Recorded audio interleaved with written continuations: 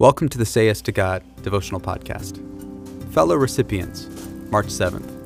We who are strong have an obligation to bear with the failings of the weak and not to please ourselves. Romans chapter 15, verse 1. What is clear to us from biblical passages like this one is that people will fail and fall short. If this were not so, there would be no need for patience or understanding. But because of the fleshly desires that still cling to those who have been reborn, we will sin, and our sin will affect those around us.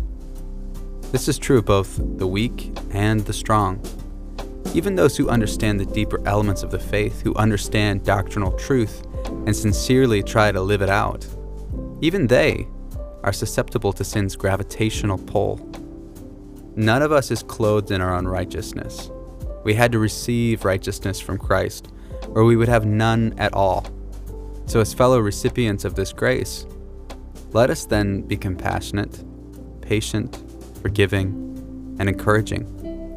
We were not better than they, and we are not better than they. So here's your next yes to God. Is there someone whom you've begun to look down on as being less deserving of God's grace? Seek God's forgiveness, and so strengthen the body of Christ.